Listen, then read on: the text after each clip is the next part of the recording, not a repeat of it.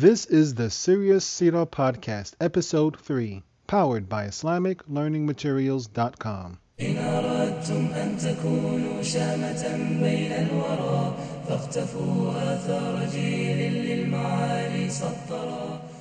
Assalamu alaikum wa rahmatullah. Welcome to Serious Sira, Episode 3. This is the podcast for serious Muslims who love the Messenger of Allah sallallahu alaihi wasallam and want to discover the beautiful life model he left for us to follow. In today's class, we're going to discuss the following topics: Prophet Muhammad sallallahu alaihi wasallam as a teenager and young man, the history of the Black Stone, the Prophet's marriage to Khadijah radiyallahu anha, the Prophet's love for Khadijah radiyallahu anha, the story of Zaid ibn Harithah, and finally, the story of Ali ibn Abi Talib radiyallahu anhuma. Stay tuned for Serious Sira Episode 3. Having said that, also the Prophet, peace and blessing be upon him, made the wealthy people, made them feel responsible for their brothers, because inna hadhi ummatukum ummatan wahida wa ana rabbukum fa'budun. This ummah of yours is one ummah, and I am your Lord, so worship me. So the Prophet, peace and blessing be upon him, made a bond of brotherhood between these Muslims, the blacks and the whites and the Arabs and the non-Arabs and the Persians and the men and the women and the rich and the poor. They were one ummah, and they were a magnificent brotherhood. Now, in our last class, we spoke about the early childhood of Prophet Muhammad sallallahu alaihi wasallam. We discussed how he was born after his father died, and then how he was nursed by Halima Sa'diyah, who was a Bedouin. We spoke about how the tradition of the Arabs at that time was, those Arabs who lived in the city at that time, was to send their children with the Bedouins, the newly born children with the Bedouins, to be nursed and raised in the desert, so they can learn pure Arabic and also be exposed to a cleaner and more healthy environment. We spoke about how Halima Sa'diyah received many blessings after she began to care for him and nurse him. And even though the tradition at the time was for a wet nurse like Halima to nurse a child for 2 years and then return the child to their mother, Halima insisted on caring for Prophet Muhammad sallallahu alaihi wasallam for an extra 2 years, and so he wound up staying with her for a total of 4 years. Then he returned to his mother, who was named Amina. He returned to his mother when he was about 4 or 5 years old, but she died about 2 years later. And then his grandfather, Abdul Muttalib, took him under his care. And then also Abdul Muttalib died about 2 years after that. And from that point on, Prophet Muhammad ﷺ was raised by his uncle Abu Talib from the age of 8 on to adulthood. So we also discussed how some of the scholars mentioned that these tragedies helped prepare Prophet Muhammad ﷺ for having a softer heart for people, for caring for people who were weaker, who were part of the weaker part of society, such as orphans and widows. And we saw how that was part of his character. We haven't seen it yet, but you will see, inshallah, how that was part of his character when he got older. And also that Prophet Muhammad ﷺ at this time, he was as a young man, he was a shepherd, and we spoke about how being a shepherd helped prepare him to lead people as an adult. And we also spoke about how, my guess was that he was probably a shepherd as a teenager, and Allah knows best. By the time he was in his early 20s, he was working for Khadijah radiyallahu anha, and we'll speak about that in a few minutes, inshallah. All the prophets were shepherds. We spoke about that also. And being a shepherd helped train the prophets for leading people and training them to care for people. We spoke about how sheep are very weak, and we have to face that they're pretty stupid animals. They do not run very fast. They don't always have horns. Some breeds of sheep do have horns, but most sheep do not have horns. They don't have any defenses. They're not very large animals. And on top of that, they're not very intelligent either. So they don't have any natural defenses like horses can run, cows or oxen, they have horns. Sheep really are just soft, fluffy males on legs. And so they're pretty much just up in the air for wolves and mountain lions or any other predators out there. And on top of that, like I said, they're not very intelligent. So if you leave sheep to their own defenses, they'll get swept away by rivers, walk off cliffs. So you need a shepherd to guide them away from harming themselves. So, and if you're not careful, a sheep will pretty much destroy themselves if you're not careful. So you need a shepherd to guide them. And this was preparation for Prophet Muhammad ﷺ and all the prophets for protecting and guiding their followers and keeping them from harming themselves with their own stupidity, and also protecting them from threats from the outside. Okay, we're going to talk a little bit about Prophet Muhammad's life as a young man. And I'm sure you all heard this before, how he was known in Mecca as being so truthful that he had earned the nickname Al-Amin. Some say As-Sadiq Al-Amin, which means the trustworthy friend. Now, there was a time, in fact, when the Kaaba had been damaged after a flood, and so the people of Quraysh, the people of Mecca, they had to work to rebuild it. Now, after in the process of rebuilding it, they had to take the black stone out, and after rebuilding it, it was now time to bring the black stone back into it. And an argument arose between the four major tribes who would have the honor of bringing the black stone back into the Kaaba. And all of the tribes, they wanted to have the honor, and almost broke out into a scuffle or a little battle when one of the elders of Quraysh said, let's let the first man to walk through into our vicinity, let's let him decide. And this was their way of just leaving things to fate. And as it happened, as the story goes, the first person to walk through was Prophet Muhammad ﷺ. At that time, he was not a prophet yet. He was probably just in his early 20s or maybe his late teens, so he wasn't a prophet yet. Well, he hasn't received the message of prophethood yet, but still, this is an example of his ability to negotiate between different people, and also to resolve differences, and also to act as a leader and to be as fair and to think outside the box to find solutions to major problems. And so we know the story. It's a very popular story. You probably have heard it before, but we'll just go over it quickly. After you heard all of the arguments from the different clans of the Quraysh, these are the major clans.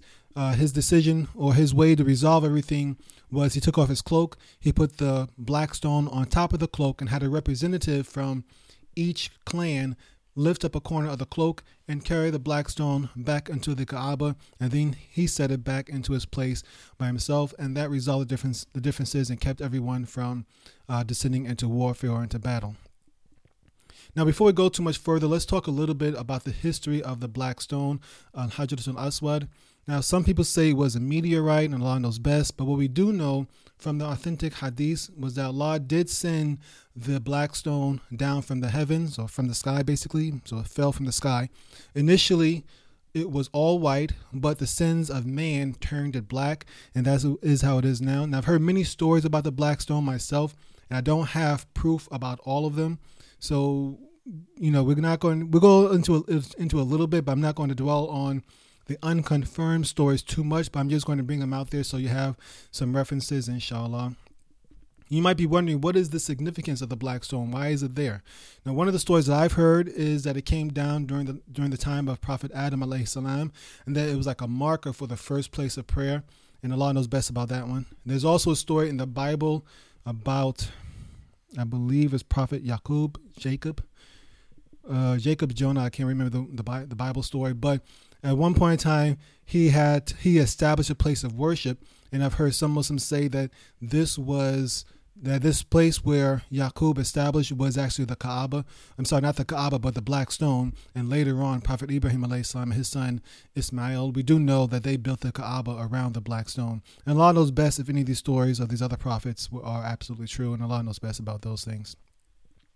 Now, obviously, we do not worship the black stone. You'll hear some anti-Muslims or enemies of Islam saying that Muslims worship the black stone. We do not worship the black stone. The black stone is a creation of Allah. We do not worship the creation. At best, it is something like the moon and the sun. It is a symbol that Allah has given to us. It is a creation of Allah that we can use to reflect on the power of Allah and the might of Allah. But we do not worship the black stone. That should be very obvious. Remember, it is a creation of Allah. There is no worshiping the creation. We only worship the Creator. It was just a stone sent down by Allah for reasons that only Allah knows.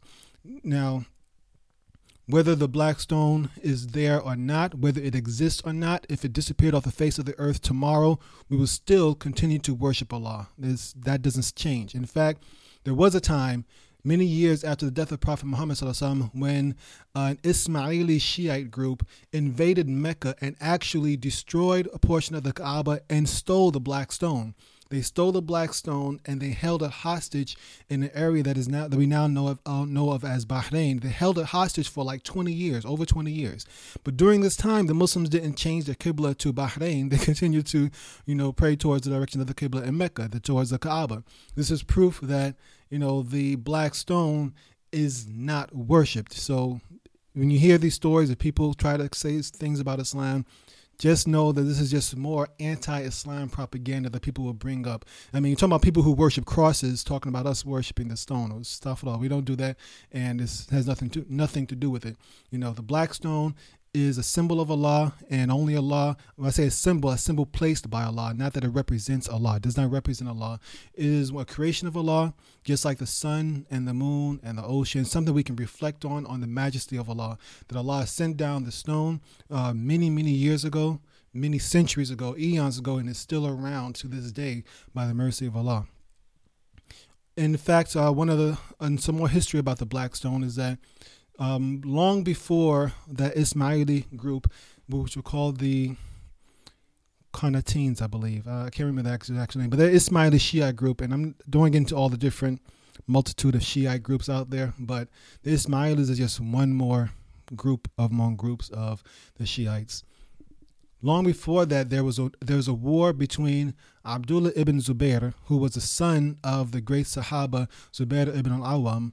There was a war between him and Yazid ibn Muawiyah. Muawiyah was a companion of Prophet Muhammad ﷺ, and Muawiyah did have a conflict with Ali, and eventually Muawiyah wound up becoming the Khalifa or the leader of the Muslim world.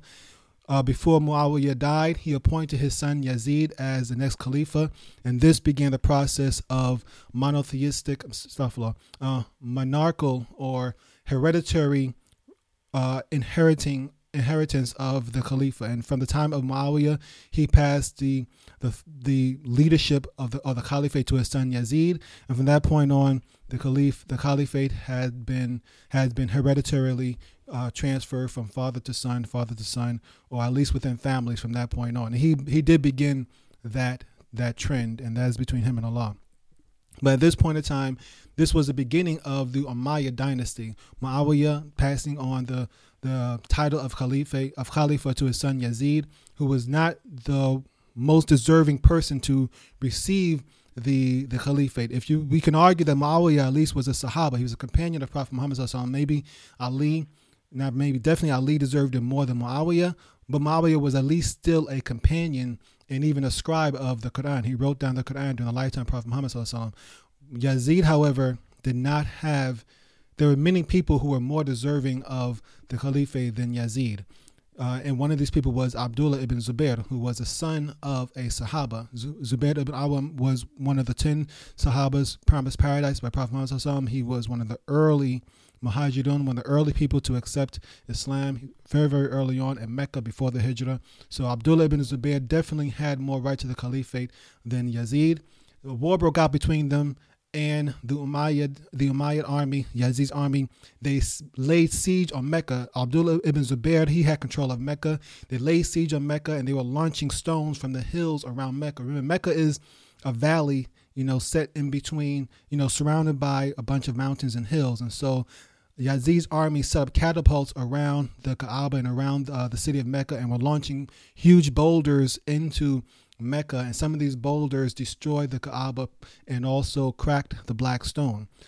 Eventually, the army had to pull back because of the oncoming Hajj season, so the army had to pull back. And during this brief interlude of peace, Abdullah ibn Zubair used these silver bands to reconnect the black stone and put it back together. So just going to show this an example of the fact that the black stone is simply a creation of Allah. It is a sign that Allah has given to us, just like the sun, the moon, the stars, and all these other things Allah has given to us, which are much, much grander than the black stone is, yet we don't worship them. So just don't worry about the things people say about Islam. So I've been saying about Islam, about Muslims worshiping the black stone, all that stuff. That's obviously not true. Once again, whether the stone is there or not, we will continue to worship Allah subhanahu wa ta'ala. We will still continue to face the Kaaba no matter what. That is the Qibla that Allah has set for us, and we'll continue that until the end of time, till the day of judgment.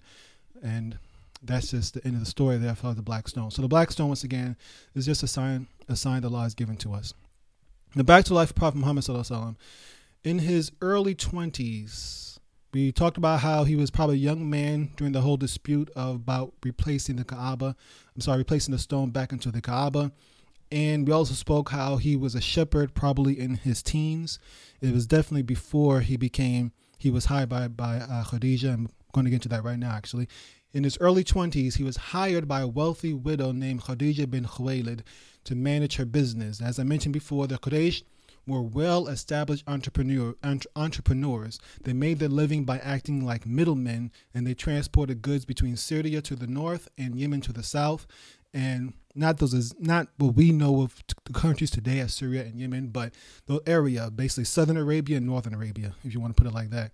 So when it was cold in the north, they would bring goods from Yemen to Syria. And when it was cold in Yemen in the south, they would bring goods from Syria down to Yemen. That was how the Quraysh made their business, how they were able to establish their tribe as the most honorable and most noble tribe in the Arabian Peninsula. And because of their connection to the Kaaba and their importance in the Hajj pilgrimage, they were protected from raids like everybody else were not protected, and they had to pretty much fear for their life. The Quraysh were able to establish themselves as very good businessmen, and they were insulated from many of the problems that other tribes had to deal with because of their connection to the Kaaba. And Khadijah, radiallahu anha, was one of those people who benefited from this status that the Quraysh had. And she had also built a thriving business. She had been married twice before.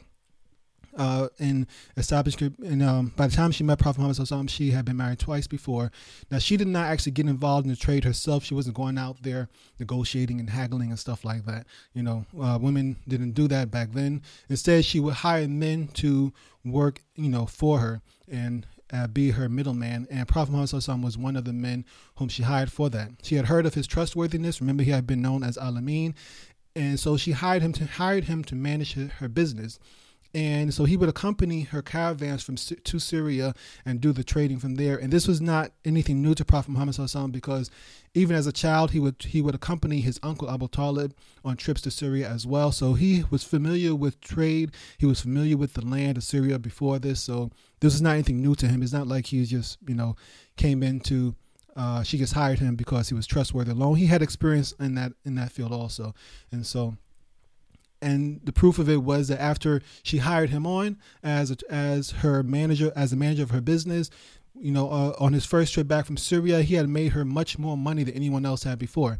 And she always had to worry about people stealing her money or cheating her, or people trying to take advantage of a widow woman with all this money. People trying to take advantage of it. She didn't have to worry about that with Prophet Muhammad because he was trustworthy, and he brought her back much more money than anybody else had before. So she was impressed by his honesty, by his trustworthiness, and by the fact that he made her a good deal of money, coming back, alhamdulillah. So now she was impressed by this, and so she decided to make the proposal to him for marriage. And she had been approached by other people before, but she had turned them all down. And so he was the first person whom she had actually pursued for marriage that we know of, at least.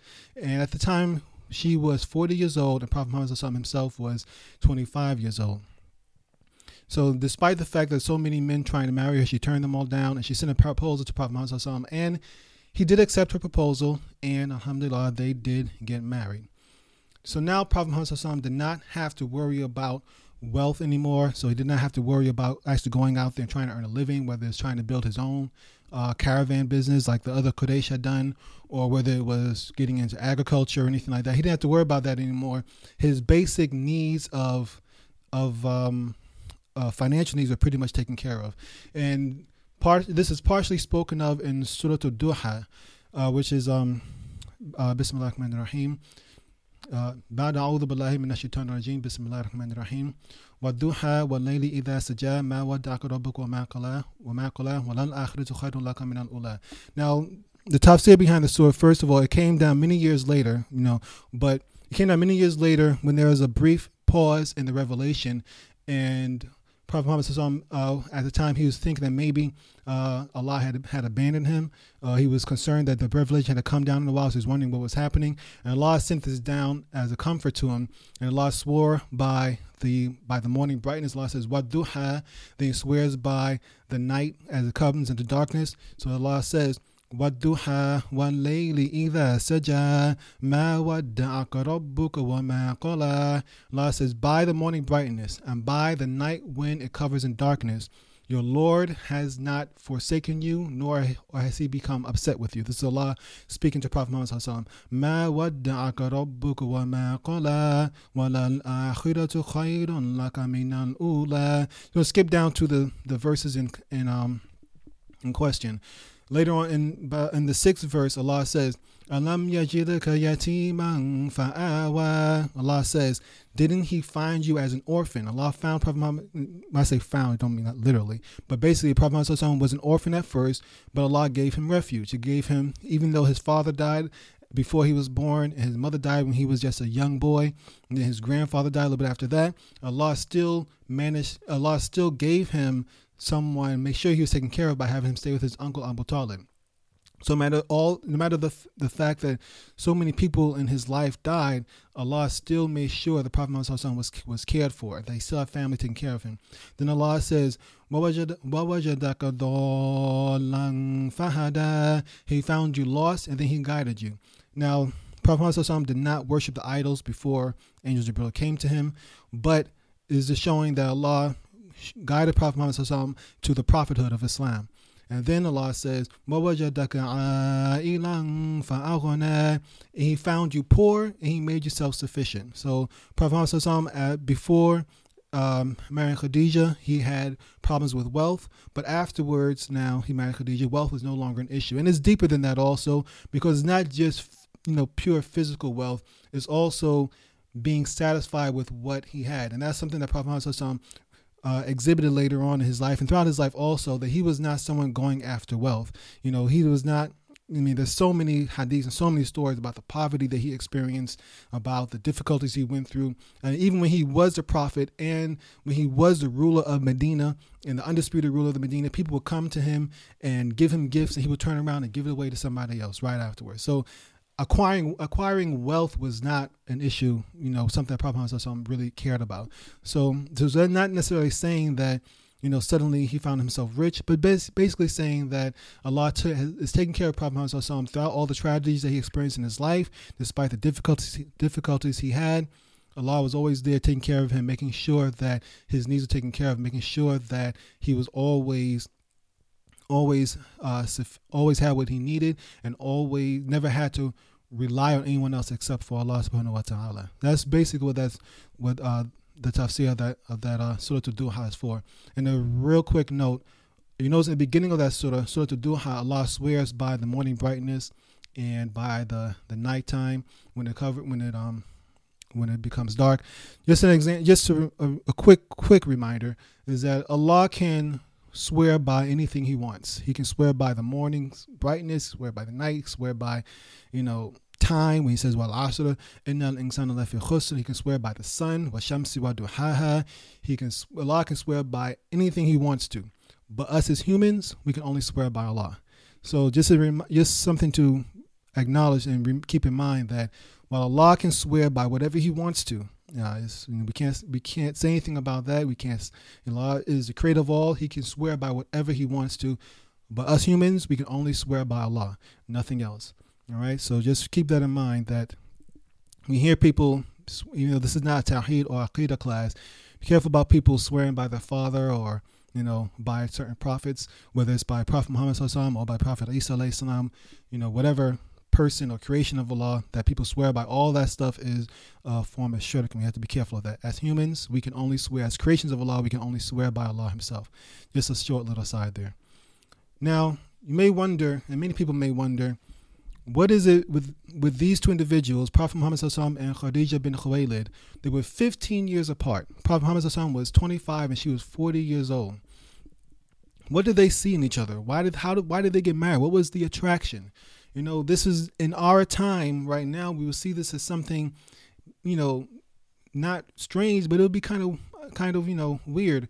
It'd be kind of strange also for such a young man to marry a woman who was 40 years old. You think that he could have, he would marry somebody his age or younger. But why did he marry someone who was so much older than him? What was the reason behind it? And I've wondered about this myself. And from all that I can conclude and from all the evidence, it all seems to point to the same thing, is that quite simply, they just fell in love with each other. It's really just as simple as that. It is just one of those things when two people fall in love. I don't want to get too overly romantic or Hollywood about it, but all the evidence from the hadiths and from the marriage and from the relationship, these two people, Prophet Muhammad and Khadijah bin Khuwaylid, they just loved each other. They fell in love, and it happens. I mean, I know as Muslims we don't sometimes get too much into love because we don't want to be careful of the way Hollywood portrays it, and which often leads to premarital relationships or sex outside of marriage and stuff like that. So we want to be careful of that often as Muslims. So oftentimes as Muslims, we try to maybe avoid the subject of love or try to downplay it a little bit. And there is some validity in that and not being too Hollywood about it. But the fact is that we are humans and humans have emotions. And one of the strongest emotions for humans is love. Another one is hate, and anger. But love is one of the strongest human emotions. And this is an example. This is one situation where two people, despite the difference in age, despite the, I won't say irregularity, but the fact that it was not a very common thing for two people so far apart to get married, so far apart in age to get married, it did happen. And it happens even in our time now. It's not very frequently, but it does happen. Two people just happen to fall in love, and that's just all there is to it. Somehow Allah put love between their hearts, and that is what happened. And all of us, all of us here are people. We're all humans. I'm sure that most of us at some point in time of our lives have experienced some sort of, I don't want to say irrational, but inexplicable love for another person. I don't mean your children or your mother or something like that. Love for someone of the opposite gender. It happens to pretty much anyone dealing in life. You fall in love with someone. Some may call it puppy love as a teenager or whatever you want to, but you do sometimes, all of us at some point in time, develop strong emotional feelings for another person. And this is what happened with Prophet Muhammad SAW and Khadijah bin Khuwaylid. And, love is, it's a deep topic. Sometimes it hurts and, sometimes it can be wonderful, often leads to marriage, and alhamdulillah when it does. And sometimes, it doesn't always lead to marriage. I have experienced it myself, and alhamdulillah, I happen to marry my inexplicable love. But sometimes people fall head over heels for someone and it doesn't quite work out the way they want it to. On my website, I get a lot of emails about people asking, what can I make to make this person love me? I love this person, but he doesn't seem to respond. And these things happen. It just is, I don't want to get into the whole issue of, how to handle that type of situation when you love somebody or you have feelings for someone and those feelings are not reciprocated or they don't come back to you in the way that you expect. But just to let you know that it does happen. We are humans, and love is one of the feelings that Allah has given us, and there are many good reasons for it. But like all good things, there's also danger to it and bad to it as well if it's not understood and dealt with properly. So just giving you a little information here that when it comes to situations like this, it happens to people, and it happened from the same thing here. This is what happened to Prophet Muhammad SAW and Khadijah. They fell in love. Now they were married for about 25 years. We'll talk about, her death later on when that time comes, inshallah. Now's not the time for it, however. But, they were married for about 25 years. And during this time, Khadijah radiallahu anha gave birth to 4 girls, and some say 2 boys, some say 1. One of the 2, if it was 2 boys, the names was Al-Qasim and Abdullah. but some, I heard more evidence for just being Qasim, and Allah knows best. Now, Qasim was his first son, his first child, and we know the tradition for Muslims. We name, often fathers would take the kunya of when they take a name of their first son, calling themselves Abu so and so. So my first son's name is Ibrahim. You'll call me Abu Ibrahim. If Prophet Muhammad, his first son was Qasim, they call him Abu Qasim. For instance, Bilal Phillips, his first child was Amina, and so he's often called Abu Amina Bilal Phillips. And this is just Arab tradition, and it's people, the father. I can speak as a father, most certainly. I like when people call me Abu Ibrahim, and it's a connection between me and my son, and that doesn't mean I love Ibrahim more than my other 4 kids. Just the fact that this is my first son, and it builds that connection between the father and son. And even women can call themselves so and so, Ibrahim or Abdullah, or whatever. And also, it should be known, just to point the fact that it's not permissible for Muslims to name their first child Qasim, because that was a kunya of Prophet Muhammad sallallahu alaihi wasallam. There's authentic hadith in which he forbade us from taking his kunya. We can give our children his name. So we can name your first child Muhammad and then call yourself Abu Muhammad, but we're not allowed to name our first child Qasim and then call ourselves Abu Qasim. That's Prophet Muhammad sallallahu alaihi wasallam's kunya, and it's reserved only for him. So if you have any children or any sons, or if you plan on having sons, or if you do have any sons, try not to name your first son Qasim. And my son is named Ibrahim because initially I actually wanted to name him Qasim, but when I found out this hadith, I had to we went to option number 2, which was Ibrahim. And so my first son's name is Ibrahim, whereas my second son, his name is Qasim. But I'm known as Abu Ibrahim, not Abu Qasim. In addition to Qasim, Prophet Muhammad also had 4 daughters. It was Fatima, Zainab, Ruqayya, and Kulthum. And all of his daughters died except for Fatima during the lifetime of Prophet Muhammad. They all grew up to adulthood, but they all died during his lifetime, except for Fatima radiallahu anha. She died 6 months after he did. Just more evidence of the difficulty and the tragedy that occurred in Prophet Muhammad's life. He experienced a lot of difficulties. To have at least five children. No, he has 6 actually, because he had another son named Ibrahim from an Egyptian. I believe it was some people say it was a slave, some people say it was his wife, but she was Coptic. Not sure if she'd be accepted Islam or not, but her name was Maria al-Qubtiyya, Maria the Copt. She was a gift. He sent after the Hijrah, he moved to Medina. Prophet Muhammad there was a period of peace when there wasn't fighting between him and the Quraysh. He would send envoys to the different rulers around the land, and one of the envoys went to Egypt, inviting them to Islam. The Egyptian ruler, whoever it was at the time, did not accept it, but as a sign of goodwill, he sent back a slave, Maria, back to Prophet Muhammad as a sign of goodwill. And may sound misogynistic now, but that's the way things were back then. But so he sent a slave as a sign of goodwill to Prophet Muhammad, even though he didn't accept Islam. The king of Egypt at the time didn't accept Islam. Still, so Prophet Muhammad took her as his wife, and she had one child named Ibrahim, but Ibrahim died, I think, before the age of 2. And there's a lot more evidence, a lot more hadiths about that one. Abu Qasim, remember, died before he even became prophet. Qasim died before Prophet Muhammad became prophet, but Ibrahim died in Medina, so there's a lot more evidence on that one. And there's a lot of hadiths around the death of Qasim. Around the death of Ibrahim, his son Ibrahim, that is. But my point, I got off track, it was that Prophet Muhammad experienced a lot of tragedy. To have 6 children and see 5 of them die in your lifetime is a difficult thing for anyone. I mean, can you imagine that? So many of your children dying in your lifetime, but despite the fact that he lost so much of his family, this is just his children. We're not talking about other people whom he loved, like his companions, his uncles who died, his wife who died, so many other people who died in his lifetime, but it never changed his demeanor. He was just as kind in his, towards the end of his life as was during the beginning of his life. And it helps, inshallah, for us, all of us will deal with some sort of tragedy. May Allah protect us from these sorts of tragedies. But if they do happen, it is something to reflect upon how Prophet Muhammad sallallahu alaihi wasallam dealt with so much more.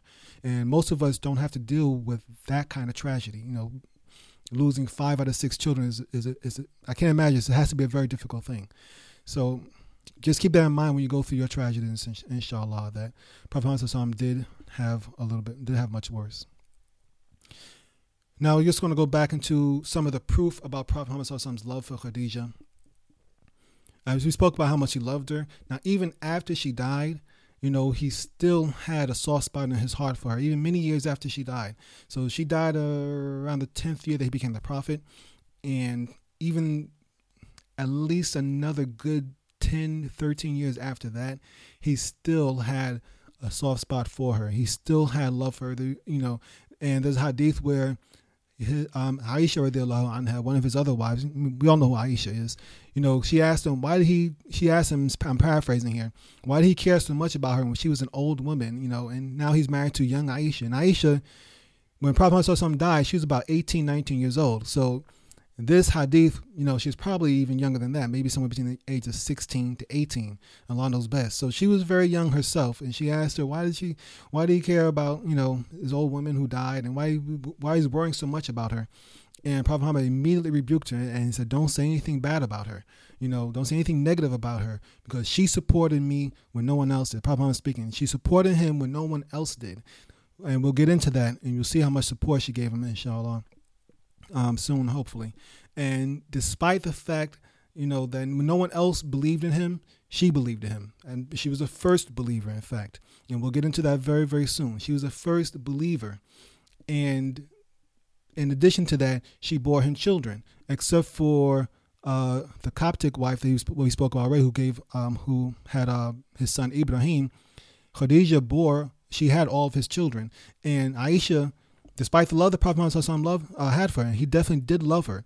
There's a hadith, I don't want to get off point a little bit, but there's a hadith where I believe Amr ibn al-As asked Prophet Muhammad, who did he love most of all? And he said, Aisha, radiallahu anha. So he said his wife Aisha. Then he said, well, what? He said, of course you're going to love your wife. He was thinking, Amr ibn al-As was like, of course you're going to love your wife more than anybody else. Well, what about the men? Who do you love amongst all the men? Then he said her father, who was Abu Bakr. And we'll get into that later on, inshallah.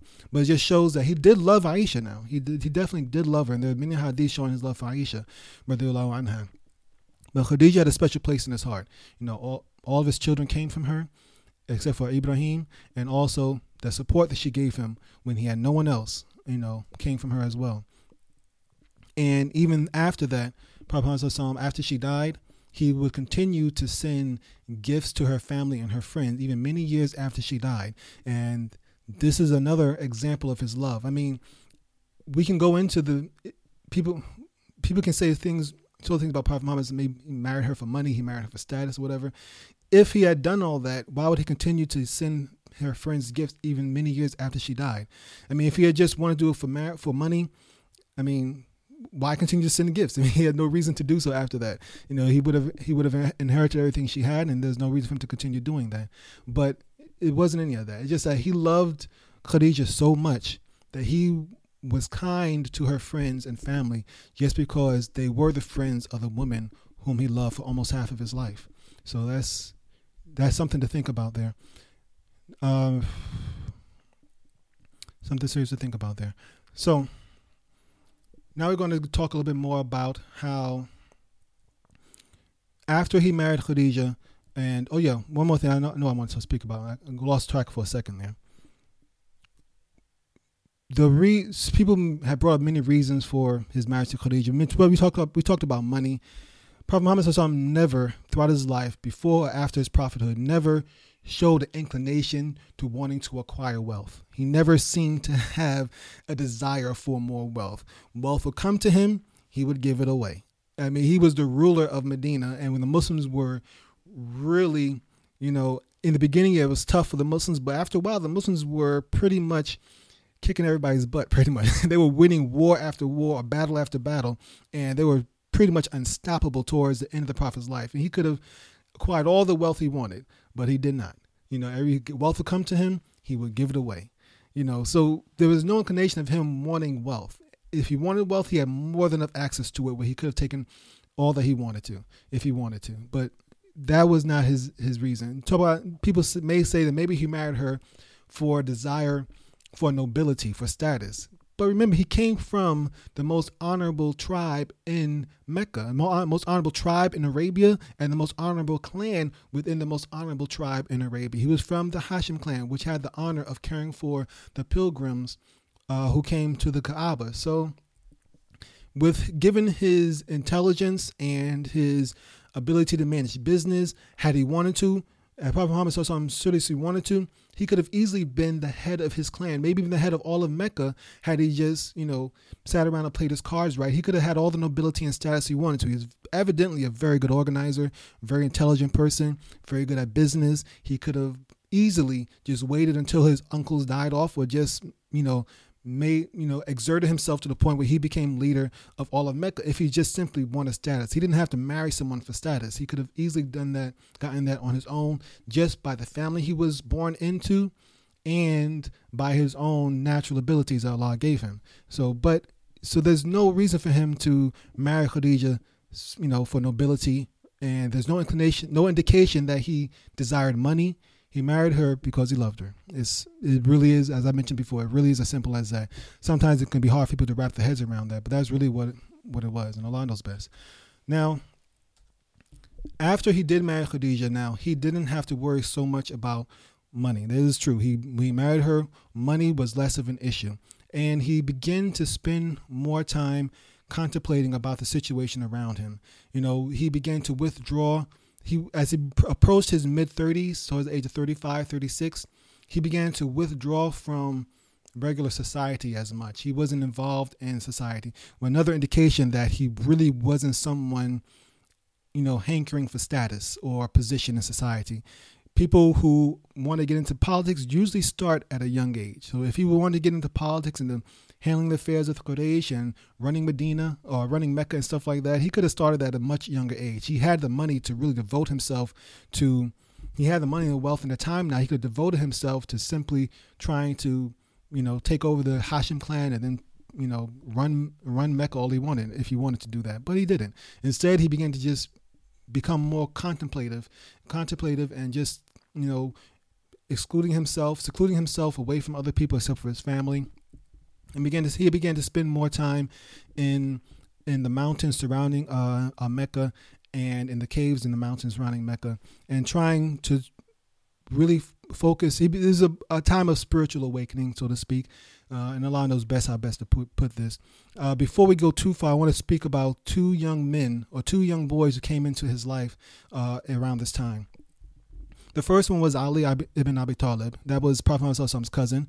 It was the son of his uncle Abu Talib, and Ali was roughly about 9 years old. When Ali was about 8-9 years old, his father Abu Talib ran into financial difficulties.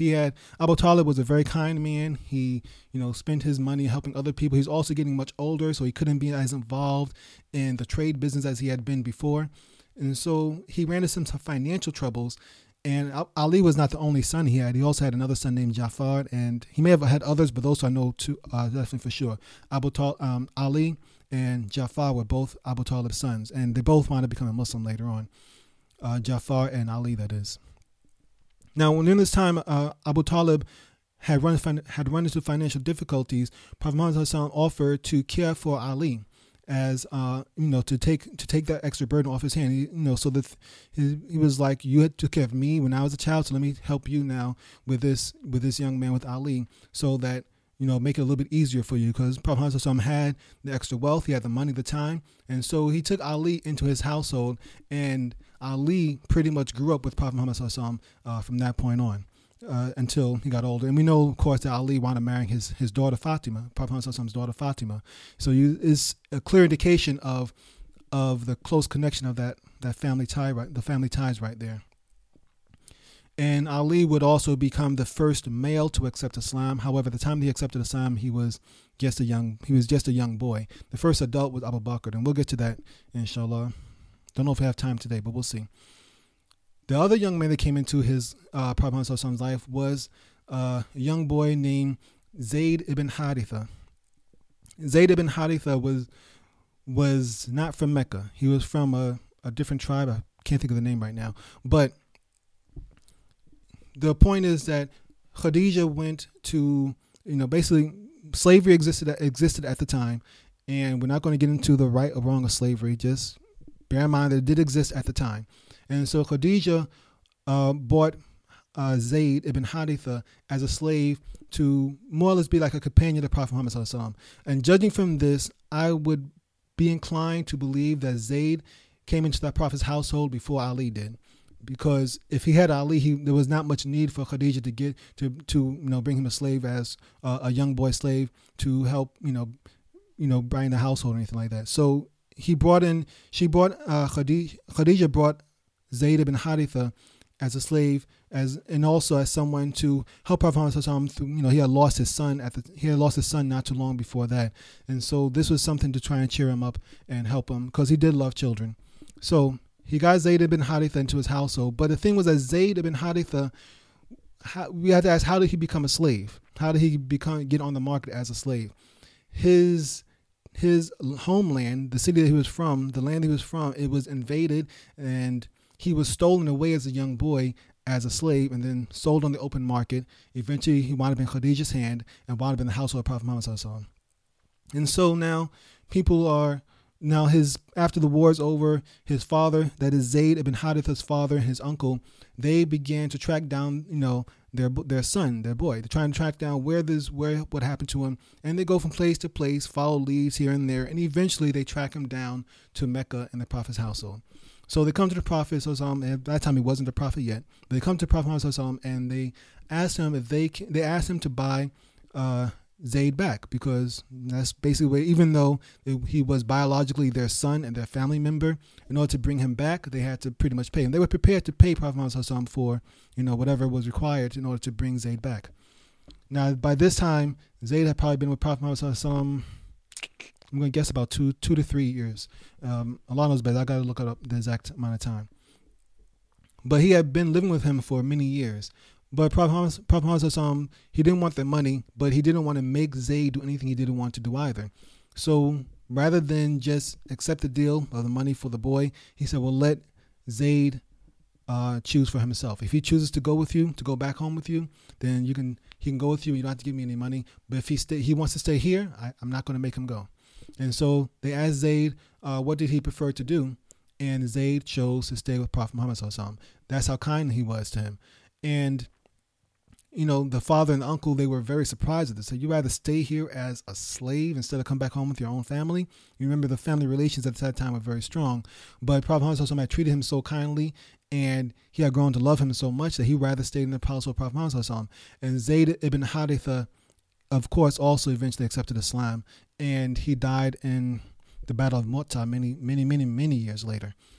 So during the time of the Hijrah, but after the Hijrah, it is. But the point is that Zaid preferred to stay with Prophet Muhammad sallallahu alaihi wasallam than go back with his own family, because of the kindness and the beauty and the love that he had for Prophet Muhammad sallallahu alaihi wasallam. And after that encounter, Prophet Muhammad sallallahu alaihi wasallam then he basically freed Zaid, saying that he's not a slave, and he began to call him, he said that this is now my son. Basically called him Zaid ibn Muhammad. And from that point on, until Allah forbade that sort of adoption, Zaid ibn Harithah was known as Zaid ibn Muhammad. So Prophet Muhammad basically adopted Zaid as his son. And this helped Zaid in the fact he was no longer considered a slave in that society. The society was still corrupt, and people who were known as slaves had a much lower status.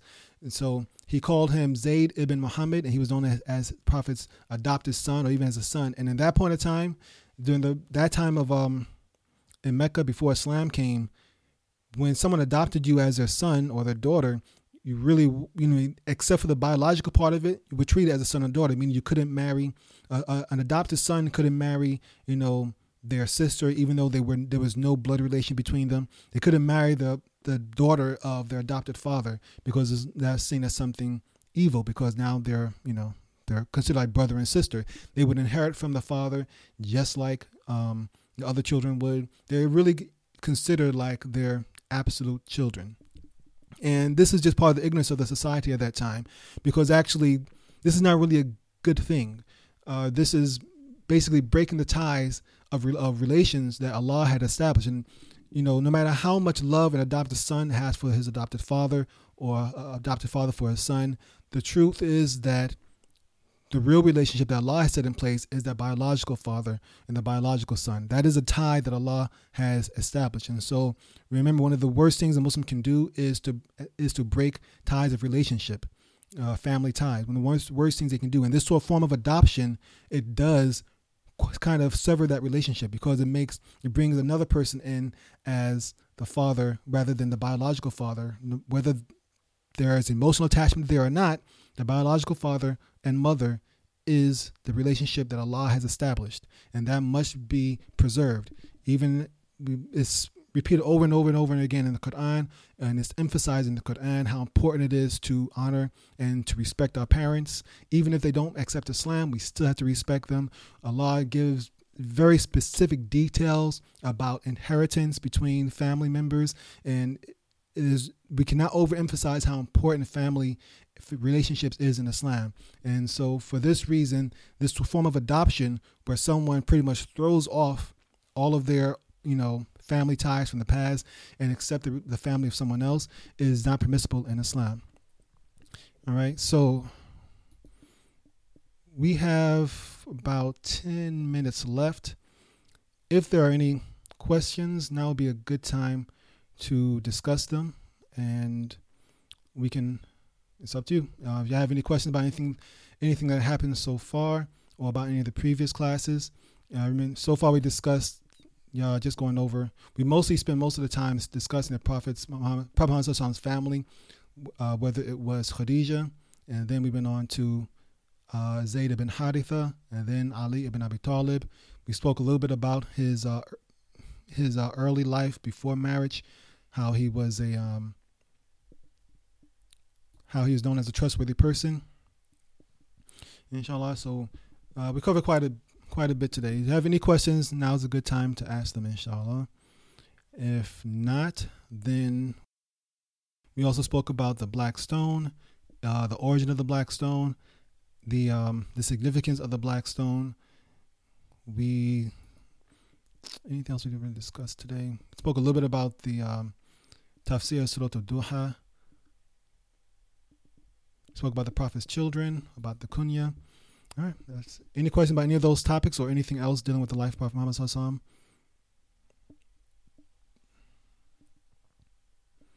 wasallam? Either I must be a very, very good teacher or a very, very bad teacher. One or the other. For no one to have any questions so far.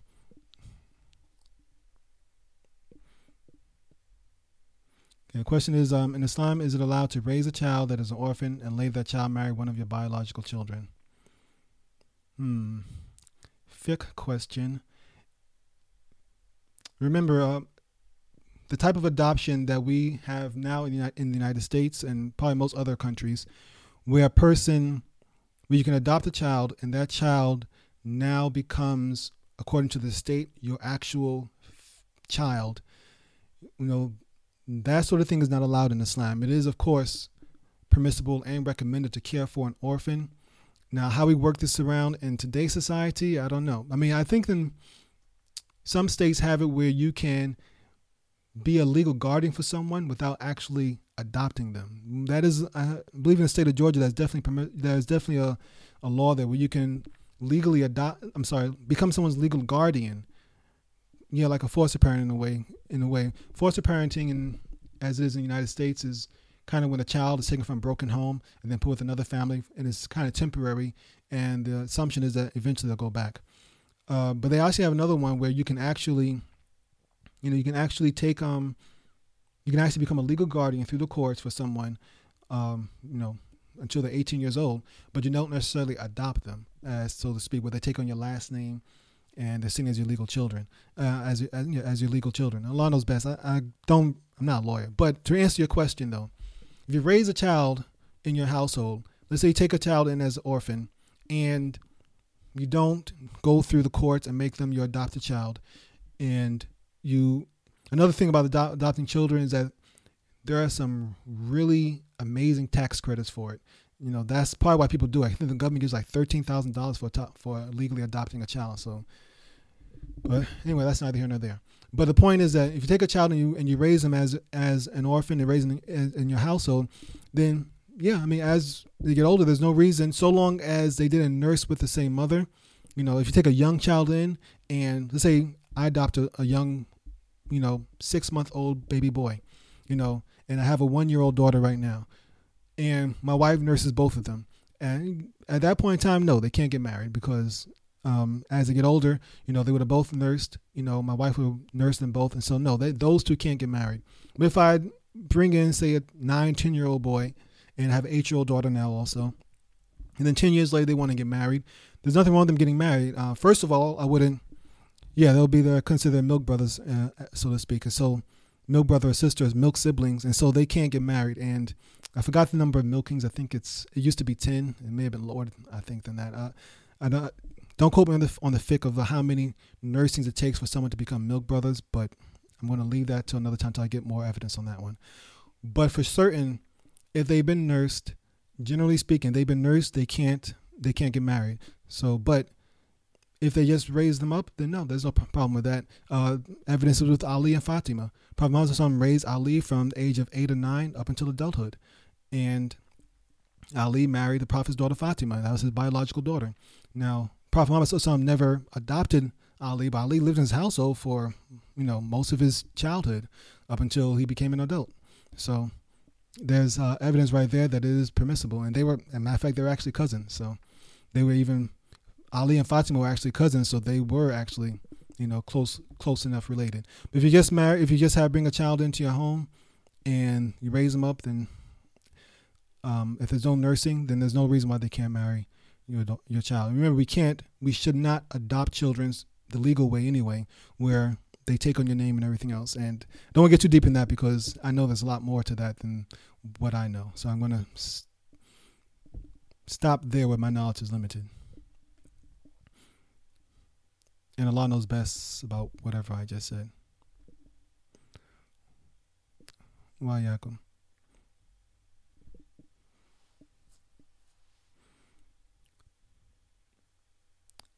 All right. Any other questions? All right. Hopefully by next week, inshallah, we'll be able to get into the beginning of the revelation. And then we're going to see the importance of the Prophet's relationship with Khadijah, as well as the relationship with his uncle Abu Talib and how important they were. We're going to begin to see some of the enemies of Islam that first came about, Abu Lahab and Abu Jahl. And while I'm on this, I realized that I made an error before. I don't know, the last class before that, I said that Abu Jahl's real name was Aqil. I was wrong on that. His actual kunya was Abu Hakam, which means father of the wise.